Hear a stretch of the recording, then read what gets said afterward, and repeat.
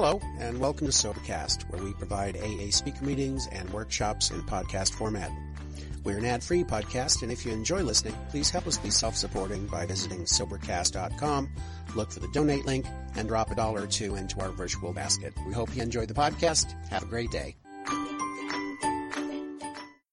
Hello, everybody. My name's Ivor. I'm a recovered alcoholic. I am zooming in from East Kilbride, just outside of Glasgow, Scotland. And it's good to be here. As I look around the room and see all the people coming in, I'm reminded of the words of Bill Wilson on page 17 of our big book.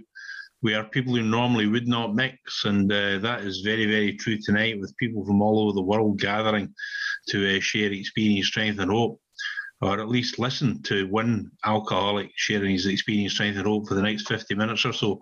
Not sure if I'll make the whole 50 minutes. I apologise in advance, but I'm feeling a little bit below par today. But, you know, Janesta asked me a few weeks ago, and I honour my commitments unless I really, really cannot do it.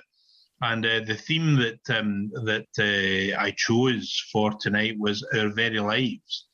And that comes from the top of page 20 of our book, and it says, our very lives as ex-problem drinkers depends upon our constant thought of others and how we may help meet their needs. And I believe that to be true.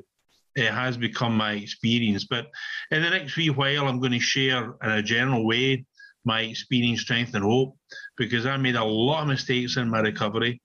Nevertheless, my sobriety date is July the 21st, 1984, and that is a miracle that I'm hurtling towards 38 continuous years of sobriety. And that's not down to me being a strong character or being strong-willed. No, it's down to the intervention of a higher power long before I had any conception of him, her or it, and latterly making some good decisions and taking some right actions. But I'll come back to all of that. My home group is an online group called Towards Emotional Sobriety. It's on a Sunday afternoon at 3 o'clock. If the chat is opened up after I finish speaking, I'll certainly share the details of that and two other online groups that I'm privileged to do service in. One is called Study the Big Book, Live the Programme on a Friday night, UK time at 10 o'clock. We're just starting chapter 2 next week. And the other meeting is a wee meeting on a Monday afternoon at 4 o'clock called Living the Programme, where we place an emphasis on the solution. And it's especially targeted for people who are new in their journey or are struggling in their sobriety. And again, if I get the opportunity, I'll share the details. But in any event, my phone number is in the participants list. And if anybody wants to follow up after this share, even if just to harangue me, please don't hesitate to contact me, okay? Important also to say at the outset that with 65 people in the room, chances are there are a few newcomers in the meeting. And I want to address the newcomers just for a moment to say, see if this is your first meeting or you're just coming around for a few weeks or months.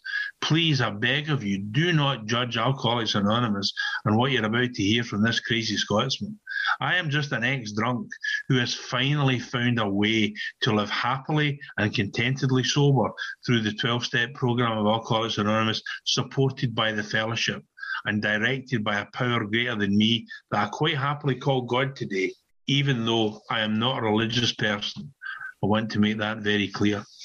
Something that I'm going to read to kick off my share and also serve as a further sort of spine for my share actually comes from today's Grapevine. Grapevine, as most of you will know, is AA's magazine in the USA. And the reading today really struck me, and it says, it goes as follows. My sponsor told me that if I stayed away from the first drink a day at a time and followed the suggested 12 steps, I could lead a sober life. She didn't promise me health, wealth, happiness, love, or comfort. All she promised me was sobriety. Thank goodness she didn't promise me anything else, because along the AA path I have found sickness, death, unhappiness, and considerable discomfort. But I have also found the greatest joy, love, and happiness of my life. And, you know, I identify with that because obviously in almost 38 years away from drinking, I've experienced pretty much everything that life can throw at you. Births, marriages, deaths, insolvency, ill health, the whole gamut. And I'll touch on some of that in the next wee while. But I want to say at the outset that today, on July the 2nd, 2022, I am living my best life, and it's all down to Alcoholics Anonymous. Sure, I'm feeling a bit below par tonight, just due to some physical complaints, but really that has nothing compared to the life that Alcoholics Anonymous has given me. I used to get the illusion of a good life. I used to get the illusion of feeling good. I used to get the illusion of feeling part of life in a can or a bottle of alcohol back in the day when I was a young man. But it was just an illusion. Alcohol lied to me, and I didn't understand what was going on. So I'm going to take you back, and I'm going to share in a more general way what I used to be like, what happened, and what it's like now. So please, as I was encouraged to do, look for the similarities, not the differences, because there's going to be differences. Look for the similarities, not the differences. And I hope to spend a fair bit of my share emphasising the solution and what the blessings, the many, many blessings that Alcoholics Anonymous has brought into my life. My name is Ivor Davis.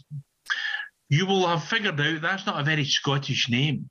In fact, if there are any Welsh members in the room, you'll think that it's more of a Welsh name. And it certainly is not Scottish. And if I had £1 for every time I was asked as a child or as a teenager or even as a young man if I was Welsh or if my parents were Welsh, I would have long since retired to the Caribbean on the takings. I'm not Welsh. There's no Welsh connections whatsoever in my family. All that happened is my mother married a man called Davis, not spelled the Welsh way, Davis, and obviously she took his name, and then the decision was made to call me Ivor.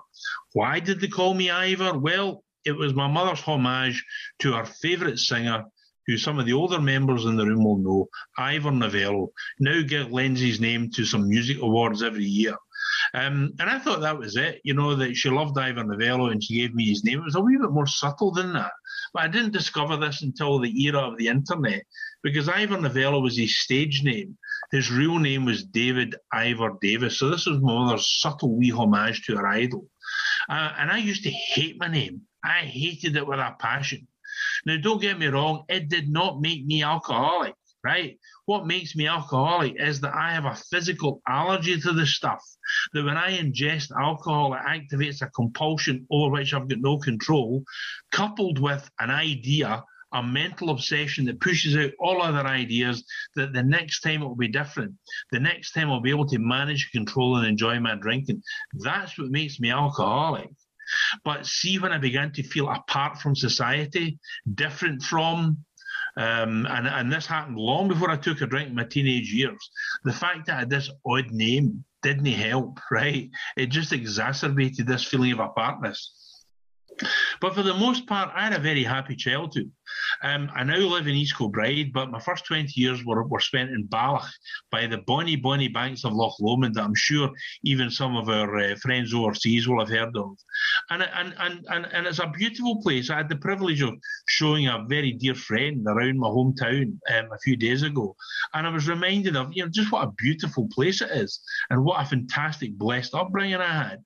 But see, at the time, I focused on all the negatives. The negatives were that there were only 4 shops and I couldn't make any friends and I was miserable. I didn't seem to be able to fit in.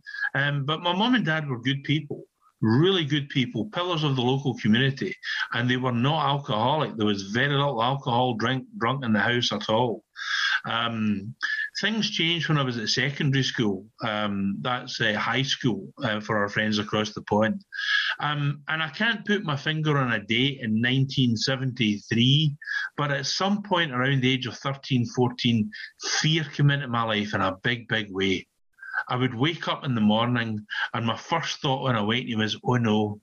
And my head would rush off at 100 miles an hour, projecting into the day all the terrible things that were going to happen because I hadn't done that essay, or because the essay that I had done wasn't up to my perfectionist standards, or because I was going to see so-and-so on the bus into school and I just didn't know what to say. People would be engaging in chit-chat, asking me if I'd watched the football or Top of the Pops or whatever.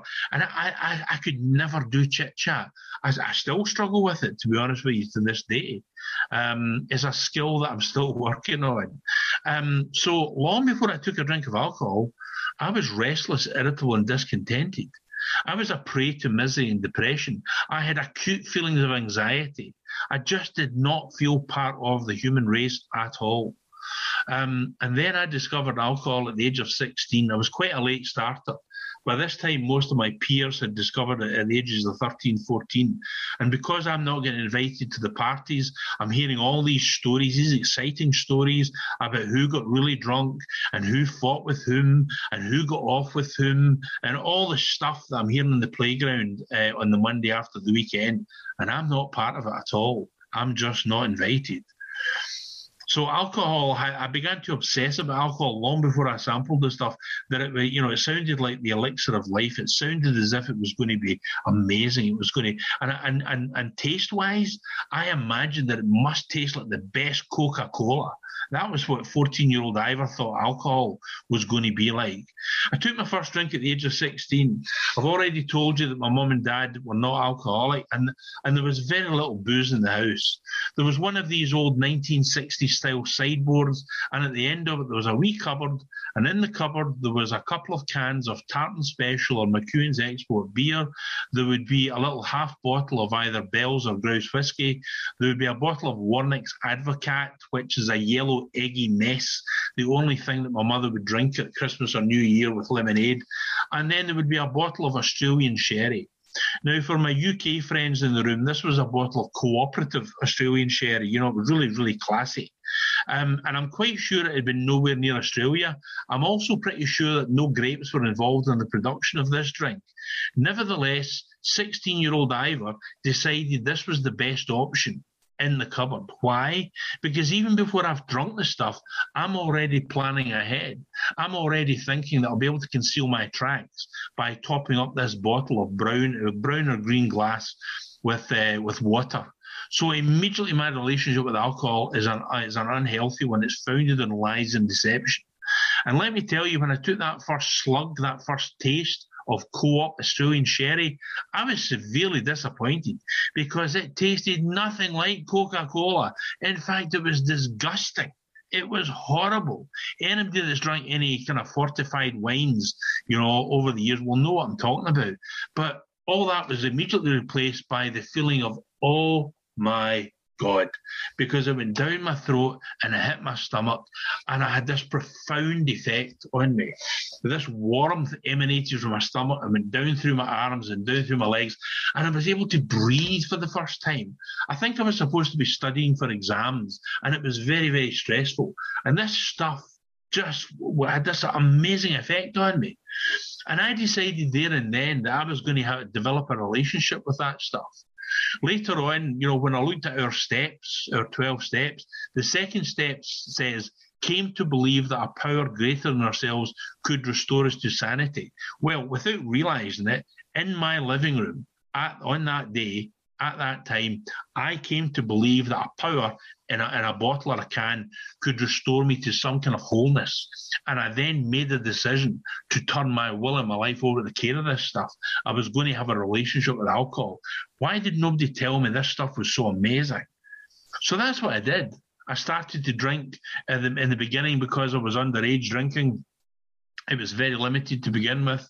But once I sailed past 18, all limits were off apart from financial. And, the illness of alcoholism, because it is an illness, crept up in me very, very slowly. It was insidious. I started off drinking on a Friday or a Saturday night, and then it became any night of the week.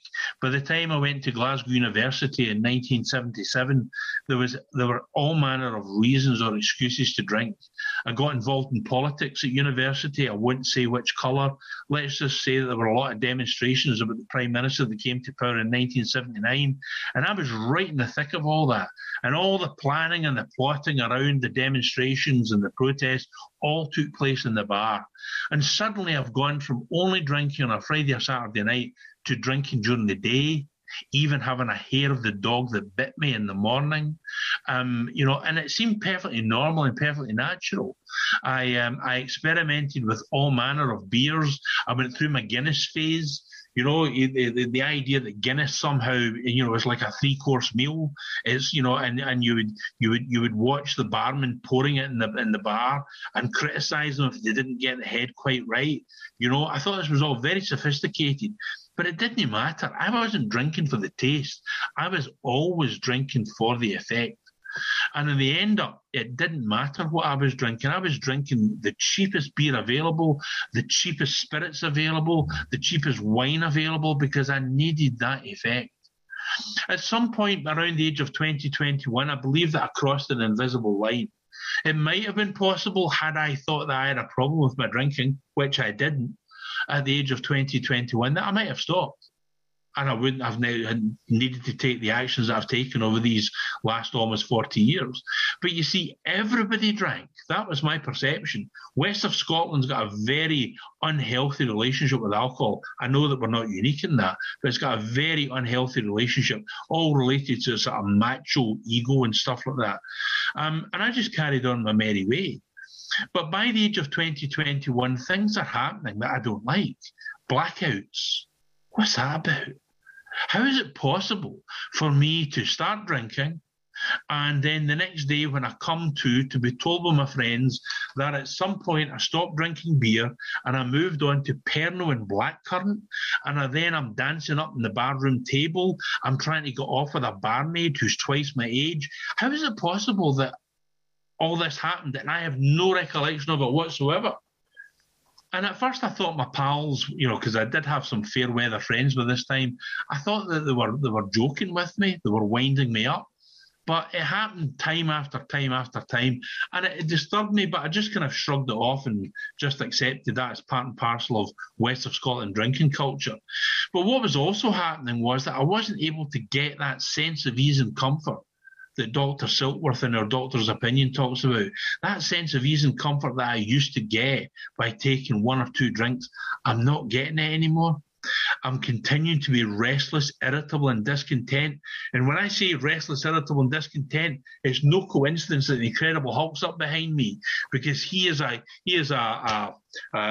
emblem, a symbol of me.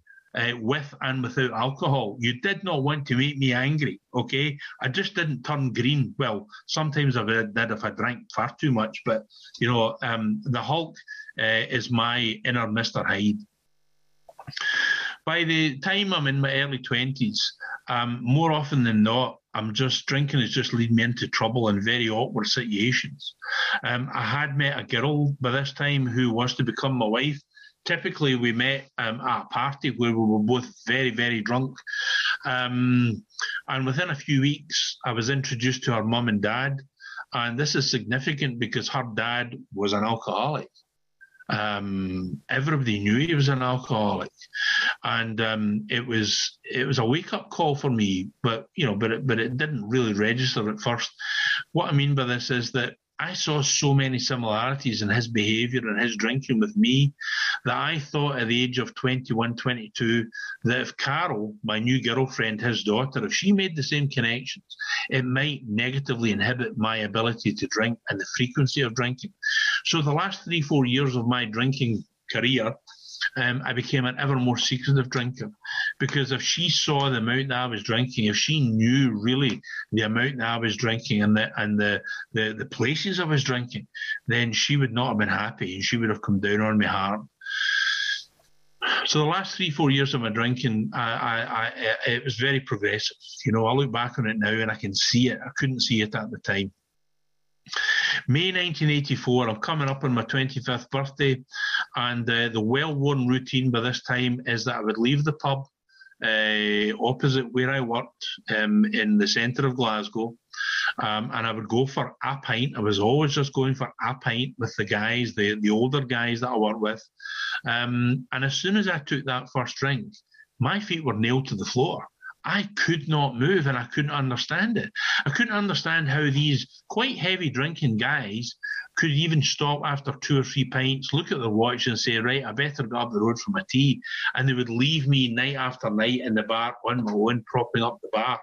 Bill Wilson in his story talks about how he would pound in the bar saying, how did it happen again? And that happened to me time after time after time.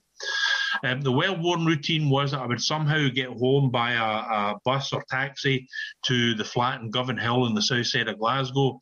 And in order to maintain the lie that I'd only had a couple of drinks, I would sober myself up by heating up frozen pizzas in the grill or the oven, so that when my girlfriend came home at the back of midnight, she worked in the catering industry, then I would be able to maintain the lie. And this worked many, many times. And then in May 1984, it failed spectacularly. The bits that I can remember are that I'm coming to and I'm lying in the bed and I'm wearing a suit very similar to what I'm wearing here tonight. And Carol's screaming at me. She's absolutely screaming at me. And there's tears running down her face. And I put two and two together very, very gradually. And what had happened was I put the pizzas on under the grill and then I completely passed out. Stocious, as we say in Glasgow. Absolutely paralytic, intoxicated, drunk.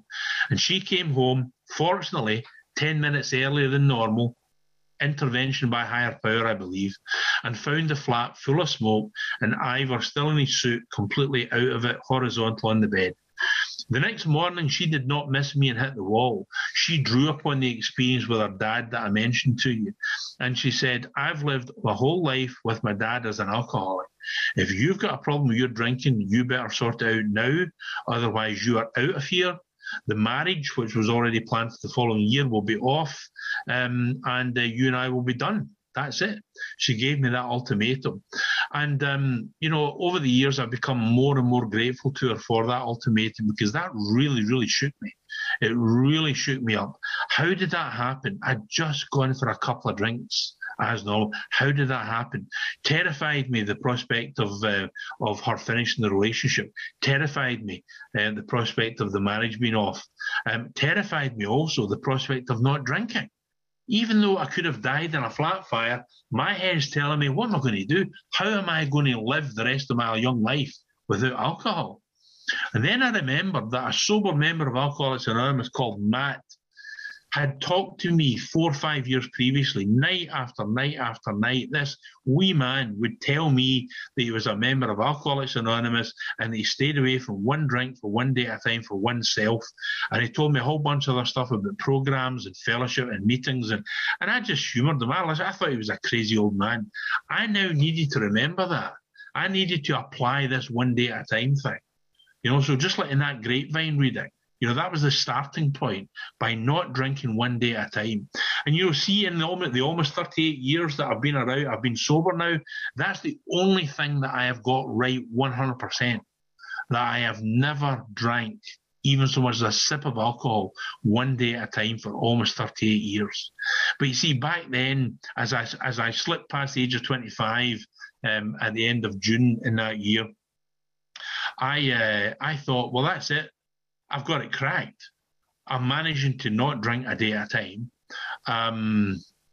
That's my problem. Solution is just don't drink a day at a time. And I managed to stay sober, dry, for 60 days on sheer willpower, white knuckle, gritty teeth, sobriety. But, this illness is cunning, baffling, and powerful. And it centres in our minds. And my mind as a 25-year-old man is telling me, after 60 days, you see, you cannot possibly be an alcoholic. If you were an alcoholic, you would not manage to stay off it for 60 days.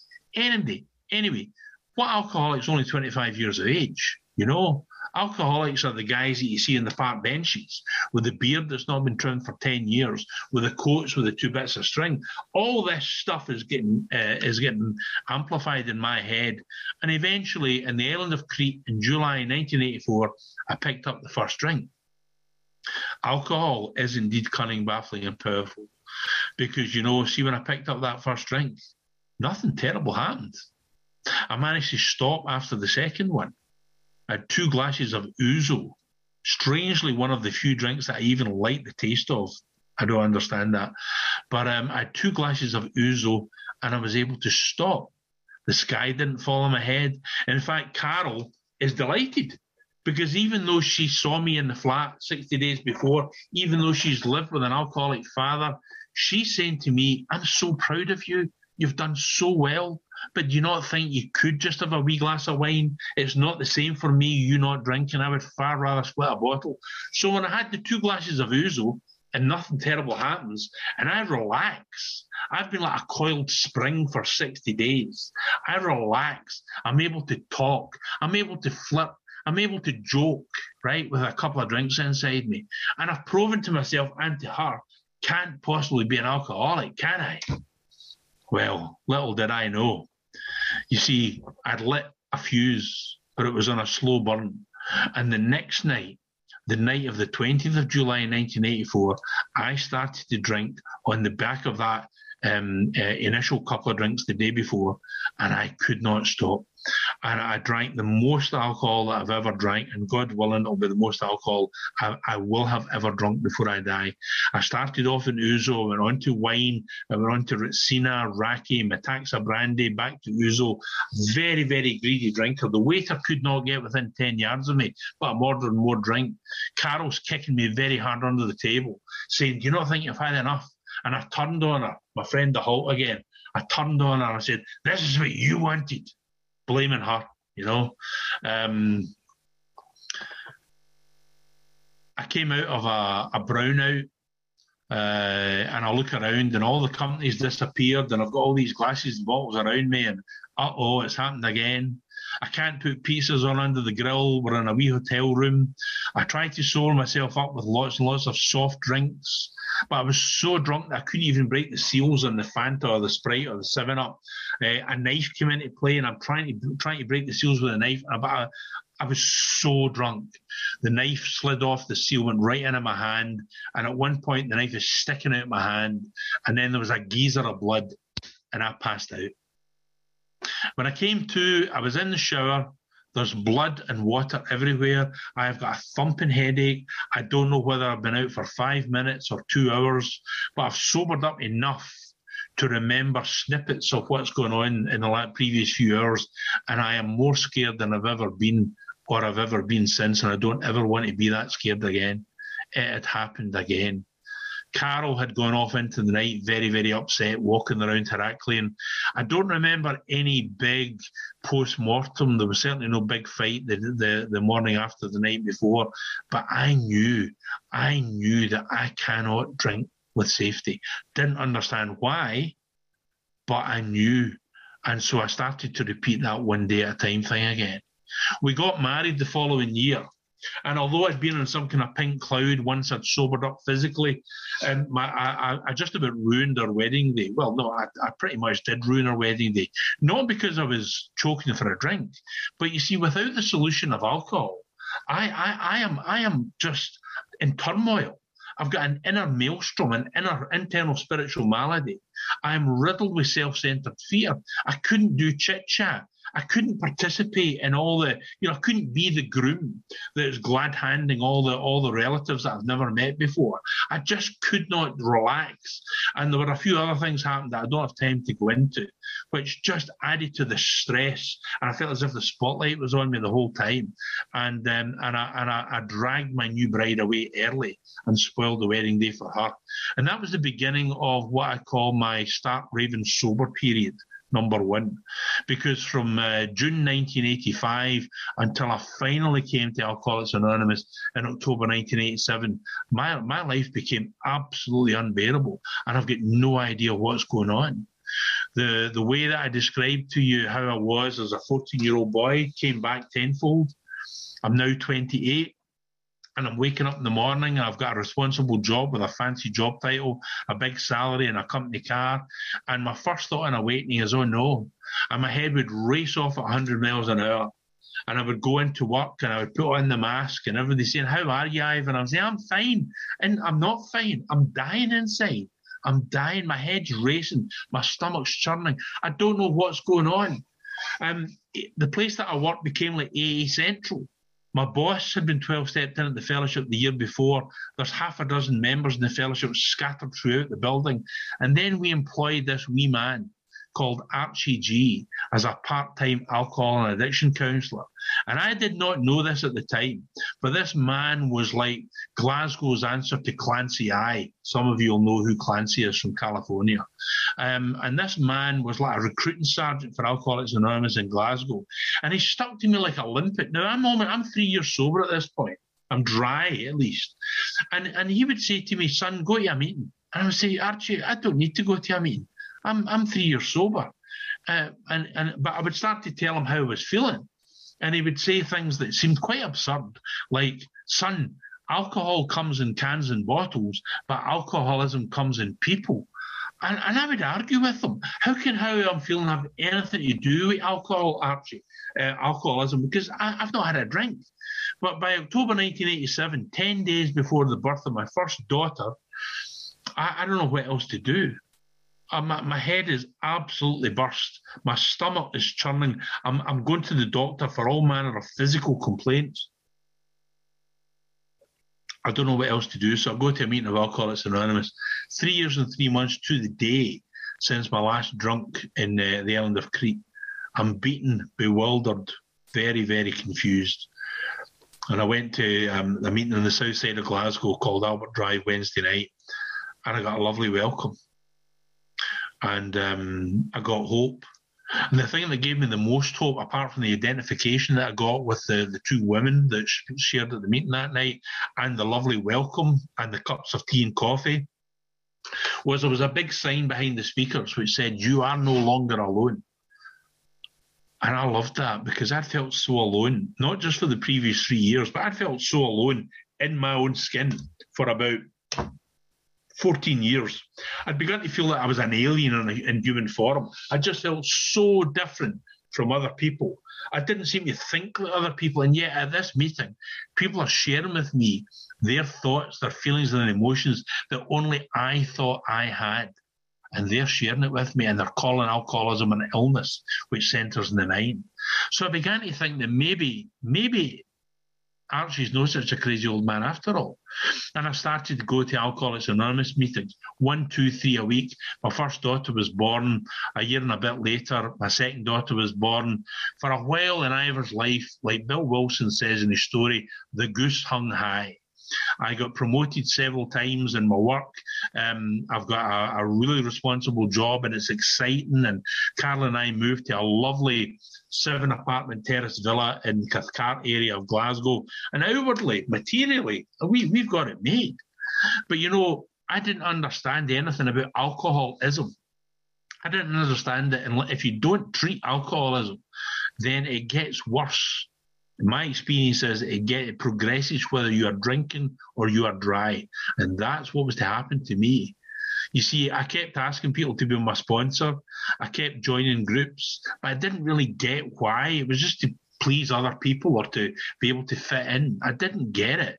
I didn't get that the big book, which I bought in 1987, I didn't get that the big book contains a design for living sober. I didn't see the need for it. What I did see was the quaint language, and I just kind of discounted it, partly because of that. So I didn't change. And I drifted away from Alcoholics Anonymous after coming around for 8 years. And by this time, I'm in an intolerable work situation. All the staff, and I mean all the staff bar one, hate me. They've taken out a mass grievance against me. It was an unbearable place to work. I have got no program. I have got no sponsor. I've got no higher power. The only time I would talk to God, as I understood him, which wasn't really, was when I would say the Serenity Prayer, because it did seem to give me some minor relief, momentary relief. But I didn't have any spiritual program at all. My solution to my unbearable living problem was to throw myself into a business venture, reacquainting myself with my friend the Incredible Hulk and all these Marvel and DC comic buddies in the 1990s, and I set up a business. Like Bill Wilson, I imagined myself at the head of a vast enterprise. And I was going to show the world who Ivor Davis was, and I was going to be successful. I was going to be the Richard Branson of the comic retail world. And I was also going to show the Americans how to sell comic books. The Americans have been doing it pretty well, but no, Ivor's going to really show them. Egomania, right? Egomania. And I threw myself into this business venture so much, and it was so seductive and so exciting, that suddenly the few activities that I've been doing in AA, suddenly I've got no time to do them. I went a week without a meeting, a month without a meeting, 3 months without a meeting. Never meant to stop coming to AA, never meant to leave Alcoholics Anonymous, but it's my experience that I did.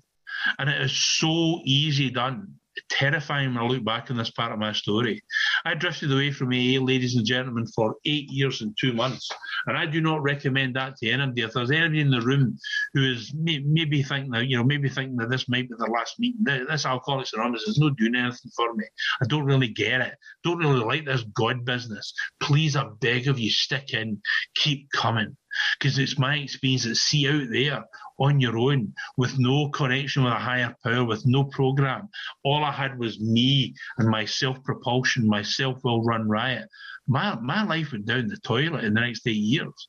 All the things that I held dear, my marriage, the big house, my beautiful 3 kids, the business, they all went. They all went. And I'm very, very fortunate that I got back to Alcoholics Anonymous in 2003, 8 years and 2 months after I left Alcoholics Anonymous, and everything in my life is just disintegrated round about me. People have said to me many, many times, I don't know how you didn't drink during that period.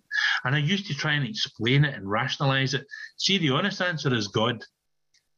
A power that I do not really understand. The same power that intervened in 1984 and took away the desire, the obsession to drink, because that's what happened to me, has watched over me lovingly over the subsequent years, watching and observing every mistake that I made in order to get me back to Alcoholics Anonymous, which I did in 2003. And, and I want to thank the guys in the live meeting for doing the readings earlier on, because, see that extract from how it works, it's very, very important to me. When I came back in August 2003, I went back to the group that I'd previously been in. And to my great amazement and surprise, the very first night I was handed the laminate sheet with that extract from Chapter 5 on it, and I was asked to read it. Now, I've not looked at any literature at this point, probably for about 10 years. And as I read it, rarely have we seen a person fail who has thoroughly followed their path. I realised right there and then, it was like the words leapt off the page and hit me between the eyes. I had not thoroughly followed the A's path. And I had failed. I hadn't drank, but I had failed. Nobody would want the sobriety I had. I had failed to live sober. I'd failed as a father, as a husband, as a businessman, as a brother, as a son. I'd failed in every department of my life. So I got hope that first night back. I thought maybe if I now do what AA suggests, maybe I'll get what these guys who are 3 months and 6 months and 1 year sober, who are happy, joyous and free, maybe I'll get what they've got. So I dusted down my big book and I threw myself into the program with the same gusto and zeal that I'd previously reserved for my business venture, which, by the way, was now just getting deeper and deeper and deeper into debt. And I read the book this time, and it was like it had been rewritten since I last read it. There are passages in it that are making sense to me now, and I went right back to the very beginning. I think what I did previously was I jumped into Chapter 1 and ignored everything before Chapter 1. I certainly ignored the forewords. But, in the foreword to the first edition, which I always go through with sponsees now, Bill Wilson as a salesman, it was like a sales pitch, because he says right at the beginning, he says, we of Alcoholics Anonymous are more than 100 men and women who have recovered from a seemingly hopeless state of mind and body, to show other alcoholics precisely how we did it is the main purpose of this book. So when I went back to the book in 2003, I went, that's what I want. Because you see, I don't have a drinking problem, but I have a serious thinking problem. I have a serious living problem. I have a serious emotional problem. I want to recover from that. I don't ever want to go back to the black depression, the slough of despond that I've lived in for years before I came back to AA. So I threw myself into the program, believing what I was hearing, that the answers to living sober are in this book. And, the top of page 20 has become so important to me over the years. I call it my mini program. And for those of you who have arrived late in the meeting, that's the theme that I chose. And the top of page 20 says, our very lives as ex-problem drinkers depends upon our constant thought of others and how we may help meet their needs. Now, for years, I did not think of others. The only others that I did think of were comic customers. You know, who's going to bring in the big bucks this week? Who's going to order the first edition of Amazing Spider-Man and set me up for the month? You know, these were the only others that I was thinking of back in the day. I began to realise, though, that beyond the physical compulsion, the allergic reaction that I've got in me that I will still die with, that my main problem is described in the big book, and I think it's page 62. Selfishness and self-centeredness, that we think is the root of our troubles, right? I, as an alcoholic, I'm an extreme example of self-will run riot, though I certainly did not think so for years. Going through with a sponsor, going through the big book, especially going through We Agnostics, blew away any lingering ideas I had that I was somehow atheist. So I then became an agnostic. I then have a whole chapter directed to me, addressed to me. And when I read the bit that says that we emphatically assure any man who is willing to believe in a power greater than himself that he emphatically ensures that he's on his way, I realised that all I had to do was become willing to believe that there was a power greater than Ivor in the universe. There had to be. Ivor had made such a mess of his life in every area. And in fact, how often have we read or listened to how it works? And at the end of how it works, as it was read out tonight, he even spells it out at the ABCs. It says, A, that we were alcoholic and could not manage our own lives, period, as you Americans say, right? I used to think that said we could not manage our own drinking. But no, that's not what it says. Could not manage their own lives. You see, my main problem centres in here. I needed to find a new director, a new employer to direct my thinking. My thinking was my problem. So the game changer in sobriety for me was step 3. I approached it with some trepidation because, after all, it involves that 3-letter word, G-O-D, that I had long since departed from as a teenager. But now I'm willing to just use that as shorthand for a power greater than me. And I became willing to make the decision in step 3 to turn my will and my life, my thoughts and my actions over to the loving care of a power greater than me. And how do I do that? Well, it wasn't just the recital of a prayer, although the prayer is the articulation of the step. It was by then following it up with all the actions contained in steps 4 through 9, and then now for several years living in steps 10, 11 and 12. And central to that was to begin to think of others, begin to see if I could help other people. I didn't think I had anything to offer, ladies and gentlemen, for years. I didn't sponsor a single soul through this 12-step program until I was 24 years sober. Note to everybody in the room who's less than 24 years sober, do not wait. Okay, this is just my experience. And ever since then, that's 14 years ago now, I have never not sponsored somebody or tried to sponsor somebody through this 12-step program. And the amazing thing is I've now got a little battalion of sponsees in this Zoom era all over the world. It's amazing. I've had more spiritual growth in the last 14 years. I've had more spiritual growth within the last 2 years and 3 months in the Zoom era than at any point previously in my journey.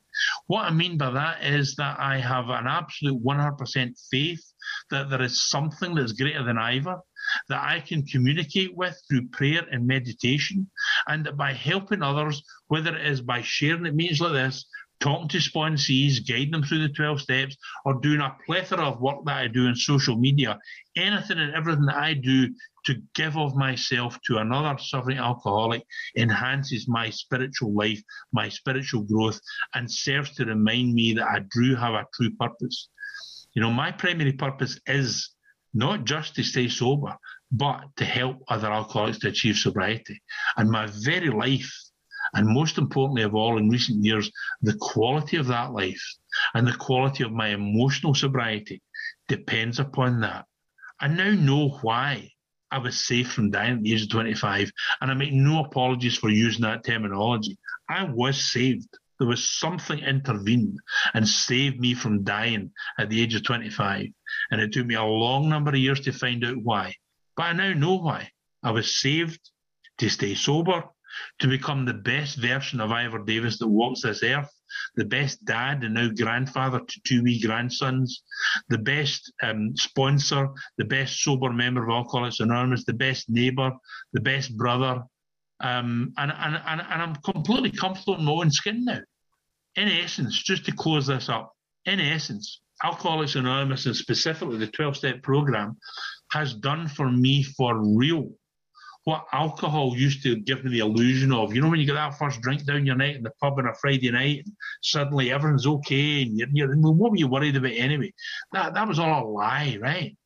But Alcoholics Anonymous has given me for real that feeling of ease and comfort within my own skin, that feeling of purpose in life, that feeling of fulfillment and knowing why I'm here. And to be Agent Davis on a mission from God has truly been a roller coaster ride, and one that I recommend to anybody in the room tonight who has not yet embarked upon our wonderful life-transforming 12-step program. My number's in the chat. If anybody wants to follow up by talking to me, my door is open. As a recovered alcoholic, I cannot not help anybody. That's why I'm here. Thanks very much for listening. Glad to be here, Grateful to be sober.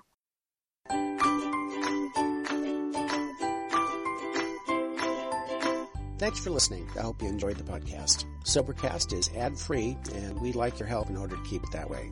So if you'd like to help us be self-supporting by pledging $1 or $2 a month, visit Sobercast.com and look for the donate links. Thank you very much.